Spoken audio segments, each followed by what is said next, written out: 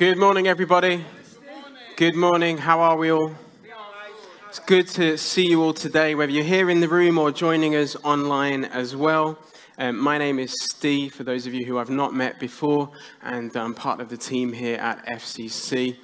So we've just been asking that question in the room and online, what has been the best day of your life? So let's hear it. Best day of your life? Going to Blackpool. Excellent. Great answer. Anyone else got an answer? I've seen online somebody has said the day that my daughter was born. Someone else has said that there's too many to name one. The birth of children, again, high on the list. Anybody else? Anything else? Okay. There's no need for that, whoever shouted that out. Go on, Linda. The day what, sorry? Oh, lovely. Lovely. Notice how Gordon didn't say it back. No, he is, I'm sure. He is, I'm sure. I wondered actually whether anybody did get into trouble when that question came up and whether anybody kind of forgot to mention the day they got married and their spouse is like, come on, or the day that their child was mentioned and you sat with your child and they're thinking, surely that was a good day. I think that is a really tough question to ask, right? Anybody else find that one hard to answer? Because like the best day of your life is a big, broad question. We play a game in our family which is favourites, and in the game of favourites, it's, to be honest, what we play most weeks before the preach when we ask these questions, and you have to say, like, what's your favourite, I don't know, takeaway meal or favourite kind of flavour of crisps. But there is a rule in our family, and the rule is this: you have to pick one.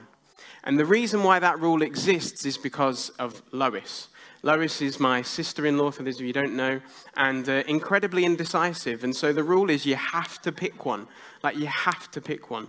But I'm going to break the rules today and share a few of what I think have been the best days of my life, because I find it really hard. And like, yeah, of course, there was like the day I got married and, you know, the day that I had kids. But the truth is, were they the best day of my life? Well, suddenly life became a whole lot more, like I had to be more responsible. It became a lot more expensive. So were they the best day of my life? I'm not so sure. But none of them are in the room, so I can say that right now. Promise me you won't tell them? I think that when I hear that question, though, my mind goes back to childhood memories. And I start to think about days in life when, well, there just wasn't as much responsibility. And so, best day of my life, I think of a day when we went to Weston-super-Mare Beach and the tide was out and suddenly there were just loads of sandworms everywhere. And like, I don't know, there was just something about that memory that stands out for me. I think about the time that I went on a trip to Cadbury's World. Anybody been to Cadbury's World? And like, you think it's going to be like Charlie Chocolate? You know who I mean, Willy Wonka and the factory, that, whatever it's called. And like, it's nothing like it. Nothing like it. But it was a good day. And then I think about the day that I went to West Midlands Safari Park. And there was this toy that I wanted. And I was allowed to buy it. And it was this animal with like a handle. And you squeeze the handle and it's on top of a pole and the mouth opens. Do you know what animal I mean? No. I tried to explain it to Lois. And she said, I think you're going to need an illustration. So here we go. Look at that. How good is that? So Sean had a treadmill. Lois had a paddleboard. And here I am with my giraffe. I think I absolutely win the best illustration, right? I think Di had toilet rolls, actually, so I'm sure I'm not last. But, and then I think of a day that I went on a helicopter ride over Penzance. Like, these days spring to my mind. And then, of course, the ultimate best day of my life, if I have to pick one, it was May 1999. And in May 1999, I've seen a few eyes rolling in the corner there, but it was the day that United won the treble. What a day.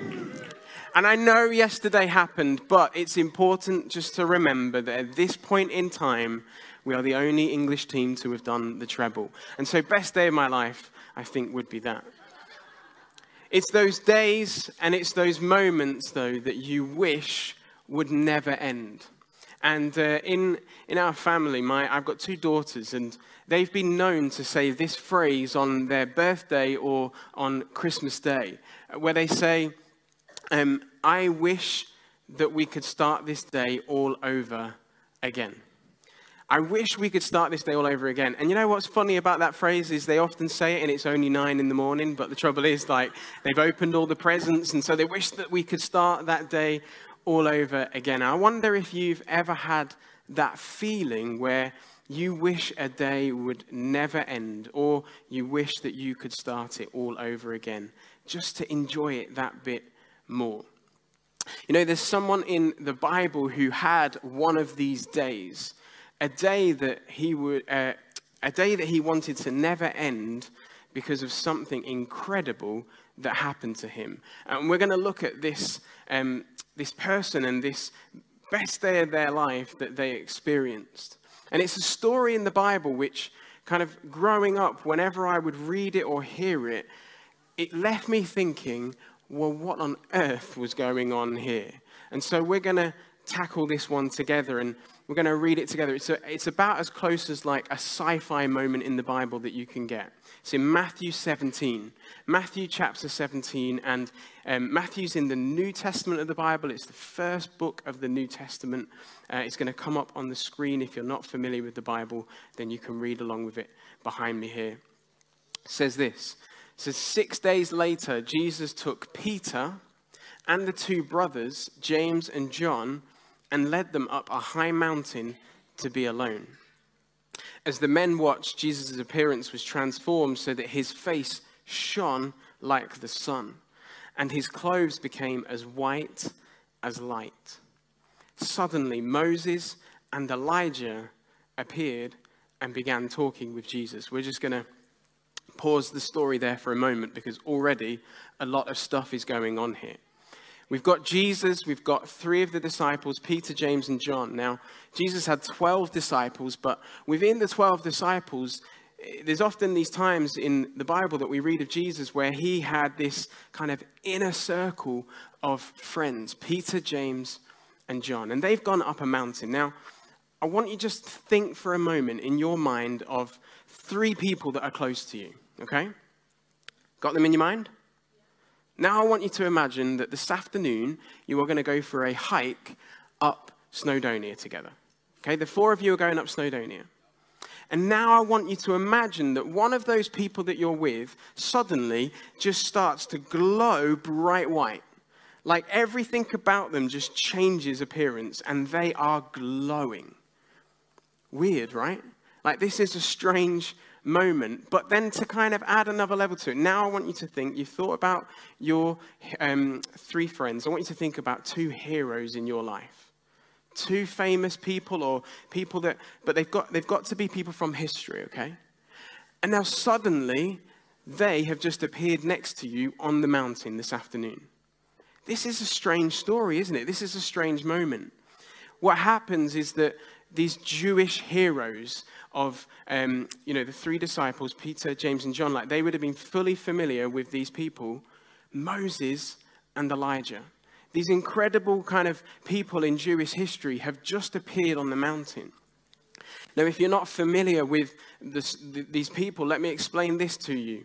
Moses lived 1,400 years before this moment, and Elijah lived 900 years before this moment. But they've appeared on the mountain next to Jesus. I've got so many questions. Whenever I read stories like this, my mind goes to places where I just think, I need to know, like, what on earth is going on here? How is that even possible that these people, like to put it into context, it would be a little bit like me standing here today and Pope John V appears next to me from 1,400 years ago, and King Richard I appears next to me from 900 years ago. They're not particularly heroes of mine. I don't really know anything about them. But like to put it into context, this has just happened before Peter, James, and John's eyes. These people living from centuries ago have appeared. Here's the question I've got. How did they know that it was Moses and Elijah? Like, were they wearing labels, name badges? Did they have caps on that said, like, I'm Moses? I don't know. But here's what we do know from when we look at this. The focus was very clearly meant to be on Jesus in this moment. Who was glowing? Jesus was glowing. That's Jesus, he shone bright, and that's where we get this word that you might see in your Bible, transfiguration. Let's read on together. Verse 4 says this, Peter exclaimed, "Lord, it's wonderful for us to be here.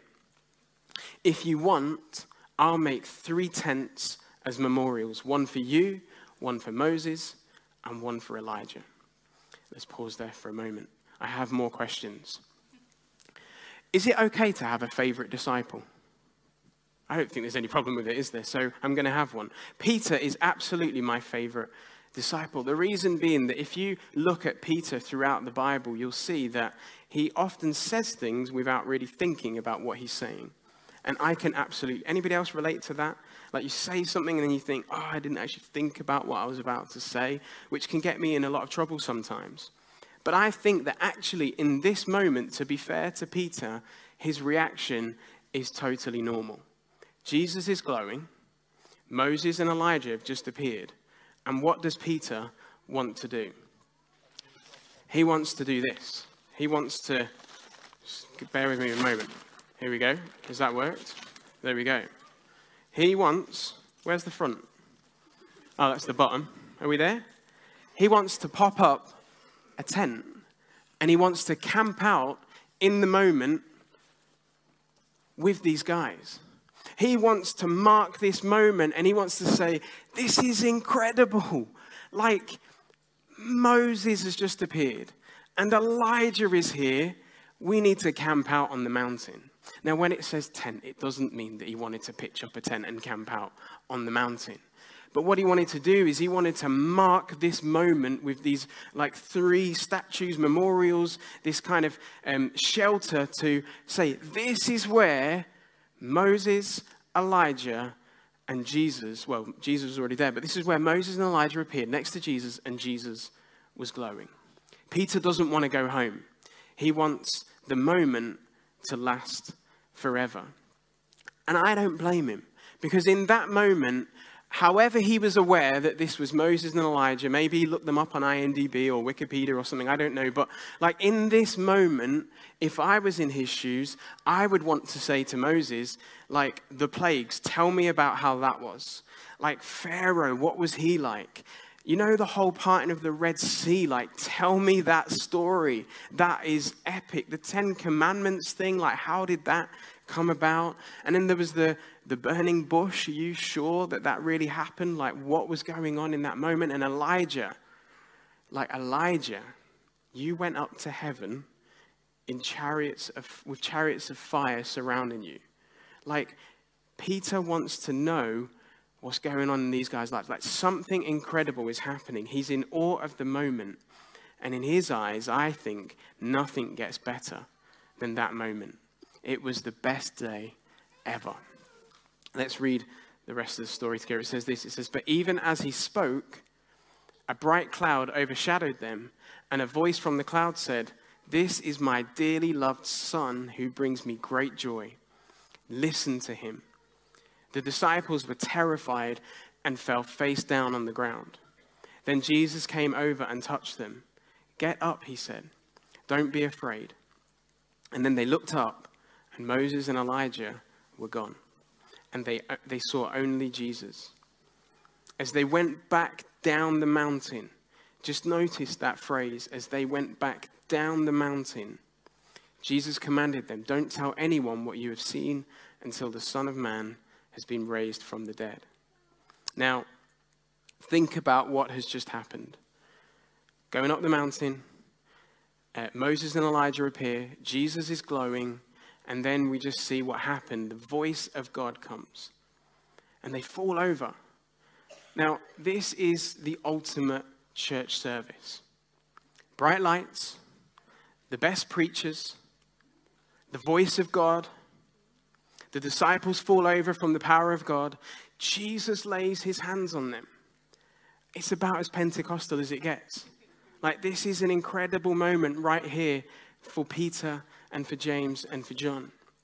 So no wonder that Peter wanted to camp out in the moment. But again, who's the focus on?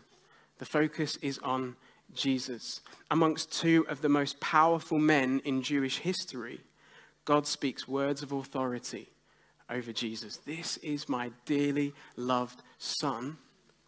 And bear in mind that Moses and Elijah both did incredible things and prophesied incredible things. What does God say? He says, listen to him. He is placing all authority in this moment on Jesus. Peter and James and John, if they thought Jesus was something else before this moment, well, now this is like mind blown about who Jesus is. It was, in their eyes, this ultimate moment. Jesus gets them up, though. And then what did we just read together there in verse 9? As they went back down the mountain. Peter wants to camp out in the moment. He wants to stay there like this is an amazing experience. But Jesus is saying, no, we need to go back down the mountain now. This epic church service is over. And what we're about to find out is that people need help. Why does Jesus warn them not to tell anyone? I think it's because it would have caused quite a stir, wouldn't it? If the disciples went down and said, you're not going to believe what just happened. Moses and Elijah are up there. Like, that would have caused quite the storm. And then if they'd have said to people, and the voice of God just said that Jesus is the one. He's the one and only. Listen to him. There would have been a riot. And it wasn't time yet for Jesus to have been killed. We see that Jesus is greater than the prophets that had come before him. Jesus is greater than the law that had come before. And then we're just going to jump forward a few verses to see what was waiting for them at the bottom of the mountain. It says this in verse 14. At the foot of the mountain, a large crowd was waiting for them. A man came and knelt before Jesus and said, Lord, have mercy on my son. He has seizures and suffers terribly. He often falls into the fire or into the water. Like, let's not rush over this verse. At the foot of the mountain was a desperate father whose son was having seizures and suffering terribly to the point that he was falling into fire and into water. Like, this is desperation waiting at the foot of the mountain.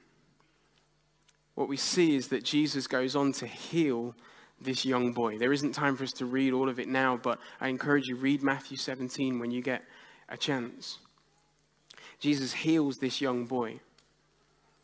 And then Jesus goes about his everyday life and continues to bring healing and help to the community at the foot of the mountain. What was Peter's intention? Peter, if he had it his way, would have been camped out in the moment at the top of the mountain, still in awe of what he had witnessed. But Jesus was eager to get on with helping the community. This is what Jesus is all about. Time and time again, when we read about his life, when he walked this earth, we see that he stops and he listens, and that he is present with people. I think this is a really helpful picture for us of our vision here as a church. If you're not aware, then our vision here as a church is very simply to be helping our community. But I think there's more to it, behind it, that we see in this story, because what we see is that the mountaintop experience was important. But it can't be all that we're about. Our community needs help. Mountaintop experiences, what does that represent for us today? I think the mountaintop experience represents for us the times that we meet with God. It represents our devotion times, maybe when we read the Bible or we pray or we worship. It represents when we gather together on a Sunday, whether that's here in the room or joining online. It represents the connect groups that we gather in. It represents our prayer meetings. It represents the times that we come together as the people of God. And those times are beneficial. We mustn't ever neglect those times They're really important. Times that we encounter God, times that we hear his voice, times that we gain fresh insight, times that we celebrate together, we pray together, we laugh together, we cry together, we worship together, we get inspired together. Times that we do community together. But it mustn't ever become a holy huddle where all we long for is the mountaintop experience. Why? Because at the foot of the mountain are our communities that we all belong to that are in need of help. The mountaintop is important. Jesus took the disciples up the mountain. He was all about the mountaintop experience. It was this amazing experience for Peter, James, and John. They would never forget this moment. Peter writes about it later on in the New Testament. What did this moment do? Well, for Peter, if he'd had it his way, they would have built 3 shelters so that everybody could remember where and when this happened. But that would have been missing the point. The point of this moment was that it left them in awe of who Jesus is. And that's got to be the point of our mountaintop experiences, that we spend time just being in awe of who Jesus is. But for the disciples at the foot of the mountain, there was this family in desperate need. This family who was suffering. And at the foot of the mountain, for the disciples and for Jesus, were broken and hurting communities who were being oppressed under the corruption of the Roman Empire and of religious leaders. Communities desperately in need of the power that these 3 disciples had just experienced on top of that mountain. When we spend time with Jesus, whether that's privately or whether that's when we gather together as the church, it has to fuel us for being in our communities. Because we live in communities that are in need of the love and the hope that we experience ourselves from Jesus, don't we? And so how are we going to do this? How are we going to help? What help can you bring into your community where you are, where you represent, where you are an ambassador for Jesus this week? And I can't necessarily answer that for you because it's going to be different for all of us, but maybe it's just simply about getting to know your neighbor. Maybe it's about being a listening ear for someone who is lonely. Maybe it's simply offering to get some shopping for someone, a neighbor or someone who you know finds it hard to do that. Perhaps it's about providing a lift for somebody who doesn't drive and they need to get to a medical appointment. Maybe it's very simply for you in your workplace or in your place of education or wherever your community is this week. Maybe it's just that you demonstrate what it looks like to live with hope in what is a desperate time to live in. And that's not to say that you rock up to work and you have to be happy. I'm not saying that, but what I'm saying is that, like, as followers of Jesus, we have a hope. We have a hope. And we have this hope that a desperate world around us that we are part of needs to know and experience and hear about. And so it might be that this week you go to work and you say, I'm really struggling. I'm really struggling. And you know what's getting me through right now? It's just spending time with God, praying and asking for his help. You know what's getting me through? It's that I'm part of this community that I can come to and be part of, and they get around me and they pray for me, and like I'm still struggling, but I've got hope. And maybe that's the help that you need to bring this week to your community. It doesn't need to be complicated. Like, it may well be that this week you encounter a situation like Jesus and the disciples that you need to pray for, and that healing can come this week. And like, we believe for miracles, right? But it might just be as simple as just getting to know somebody who's in need of hope. But if we don't come down from the mountain experience with God, then we're not going to know where the help is needed. I love how the Bible shows us progression and change in people's lives. You see, Peter, James, and John, if you're not aware of their lives and how things go on, then let me just fill you in. They became pioneers and key leaders in the early church. They established churches that made impact in their communities. The book of Acts, which is another New Testament book, it documents the early church for us. And you know what was clear is that the early church was more than just camping out in church services. You know, gathering together like this is really important. It's an important part of what the early church did, but it was with the purpose of equipping one another to be ambassadors for the kingdom of God wherever they went. And what we see in the New Testament is that that happened wherever they went. How did Peter go from wanting to camp out on the mountain to instead being interested in what was going on at the foot of the mountain? Here's what I think happened. He experienced the power of God. He was filled with the power of God. And he lived out the power of God. 3 simple things. You see, Peter was one of the first to find the empty tomb. We see that Mary Magdalene was actually the first. This woman who followed Jesus was the first. She went back and she told the disciples, and then Peter comes and he's among the group of people that actually witnessed this empty tomb. And so he was one of the first to experience the power of God there.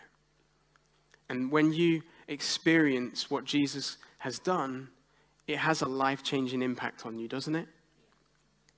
Peter was among the first, then we read on in Acts, to be filled with the power of the Holy Spirit. What did this do for him? This filled him with passion and desire to simply point people to Jesus. That's the role of the Holy Spirit. The Holy Spirit points and directs people to Jesus. And then we see that Peter, as I said, was a pioneer in the early church, seeking to share Jesus with people and how he can change your life. Peter led the early church to be in a community that helped the poor, to be in a community that shared everything they had, a community that ran food distribution programs, a community that experienced a unity across ethnic boundaries, a community that demonstrated forgiveness and reconciliation. The early church was a movement that were countercultural to the empire-building society of its time. A community of people who decided not to camp out in the Sunday service, but to do something as they experienced the power of God. It's about becoming more than just Sunday Christians, where our faith is just about coming together for an hour or so on a Sunday.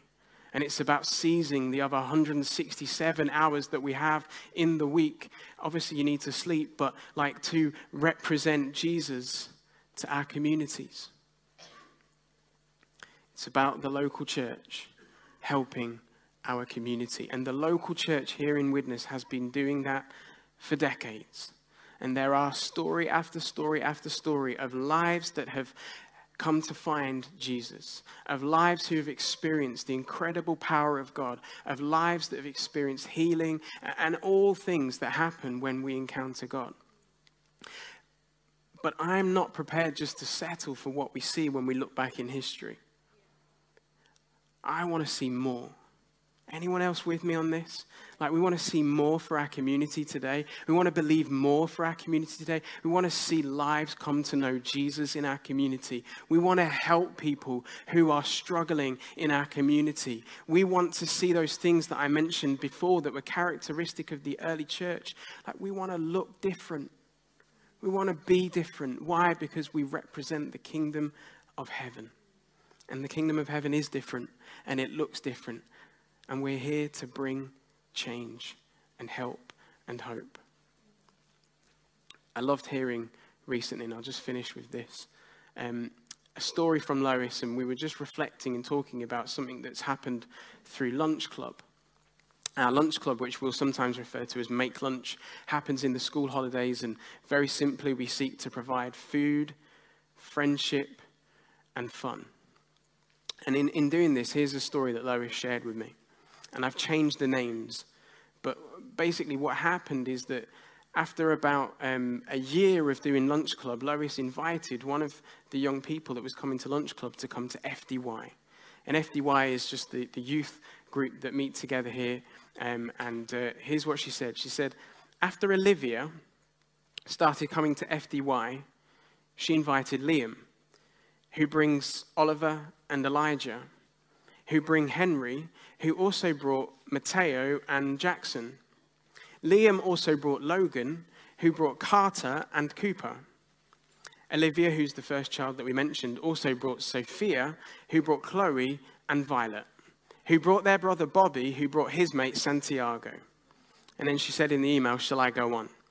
And I said, no, that's enough. We don't want to hear about any more lives changed in our community. That was a joke, by the way. We absolutely do. But I spoke to Lois and she said, there's more. But what I love about this is that that's 14 young people who attend FDY now. And all of them can be traced back to one thing. And this one thing is this. It's when I picked up the phone to a primary school who made a referral for one young person and their family who were in need in our community. And as a church, in that moment, we were positioned because we run a lunch club in order to say, yeah, we've got space in our lunch club. Come and join us. And out of that, look at the impact. 14 more young people who we've been able to connect with, 14 more families, 14 more stories of lives that are being changed. How are you bringing that hope to the community that you are in? The mountaintop is a good place to be. It's important. But when we seek to keep those moments to ourselves, then we're missing out on all the good that God wants to do through us and in the world around us. Will you stand to your feet, church? If you're able to, it's fine if you can't. But just where you are in this moment, I just feel like there's a response of sorts. Because I think that what we need is we need to have this healthy balance of being on top of the mountain, but also of being at the foot of the mountain. The two need to work together. I think there's a danger for all of us as followers of Jesus, if we follow Jesus, that we can neglect one or the other. Jesus took Peter, James, and John up the mountain. He wanted them to experience what they experienced, this demonstration of the power of God. But it was to grow in their love for him and to equip them to go back down the mountain. Maybe you've got this whole Sunday service and having devotion times with Jesus and prayer meetings and connect groups. You're at them. That's fine. That's not a problem. But you struggle to represent Jesus in your community. Today, I want to just pray for you that you would be fueled by the power of God to help your community. But the opposite danger is that maybe you love to help people and you're really good at that. That's not a danger, by the way. But the danger can be that when we help people out of our own strength, it will have its limitations. And you become so busy that you don't ever have that mountaintop experience with Jesus. And I don't mean literally walking up a mountain and bam, there's Jesus and some Old Testament prophets, but I just mean growing in your understanding and your love for Jesus, which means that you're trying to help your community from an empty place. Today, I just want to pray for you that you would have a new and a fresh encounter with Jesus. And so in this moment, if you would like to experience the power of God in your life, we're just going to invite him now. And if you would like that in your life, just do something to respond to God in this moment. It might be that you just put your hands out before him as a position, a symbol of surrender, and just say, God, I need you. God, I want your power to fill me.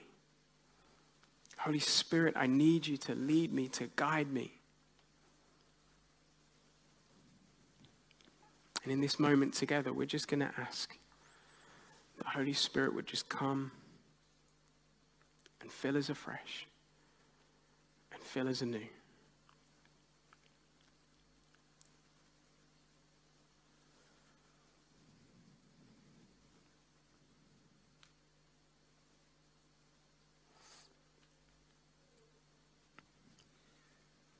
Come, Holy Spirit. We need you, God. We need you, God. Fill us afresh.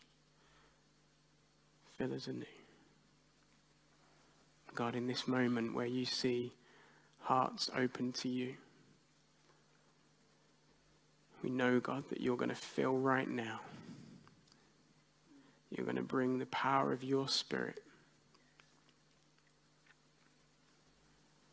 in order to point people to Jesus, in order to direct us to Jesus, to point us to you, Jesus. That we would have a fresh understanding of who you are, that we would grow in our understanding of your love and your grace and your mercy, but not to hold it to ourselves or to keep it to ourselves or to camp out in the moment, but God, to be your representatives to the communities around us. Come, Holy Spirit. We need you, Jesus. Come, Holy Spirit. Come, Holy Spirit. And if that's the prayer of your heart right now, just keep asking, keep reaching out. Just keep seeking God's Spirit to come and move in your life. And he will. Come, Holy Spirit. We need you. We need you, Holy Spirit. We need you.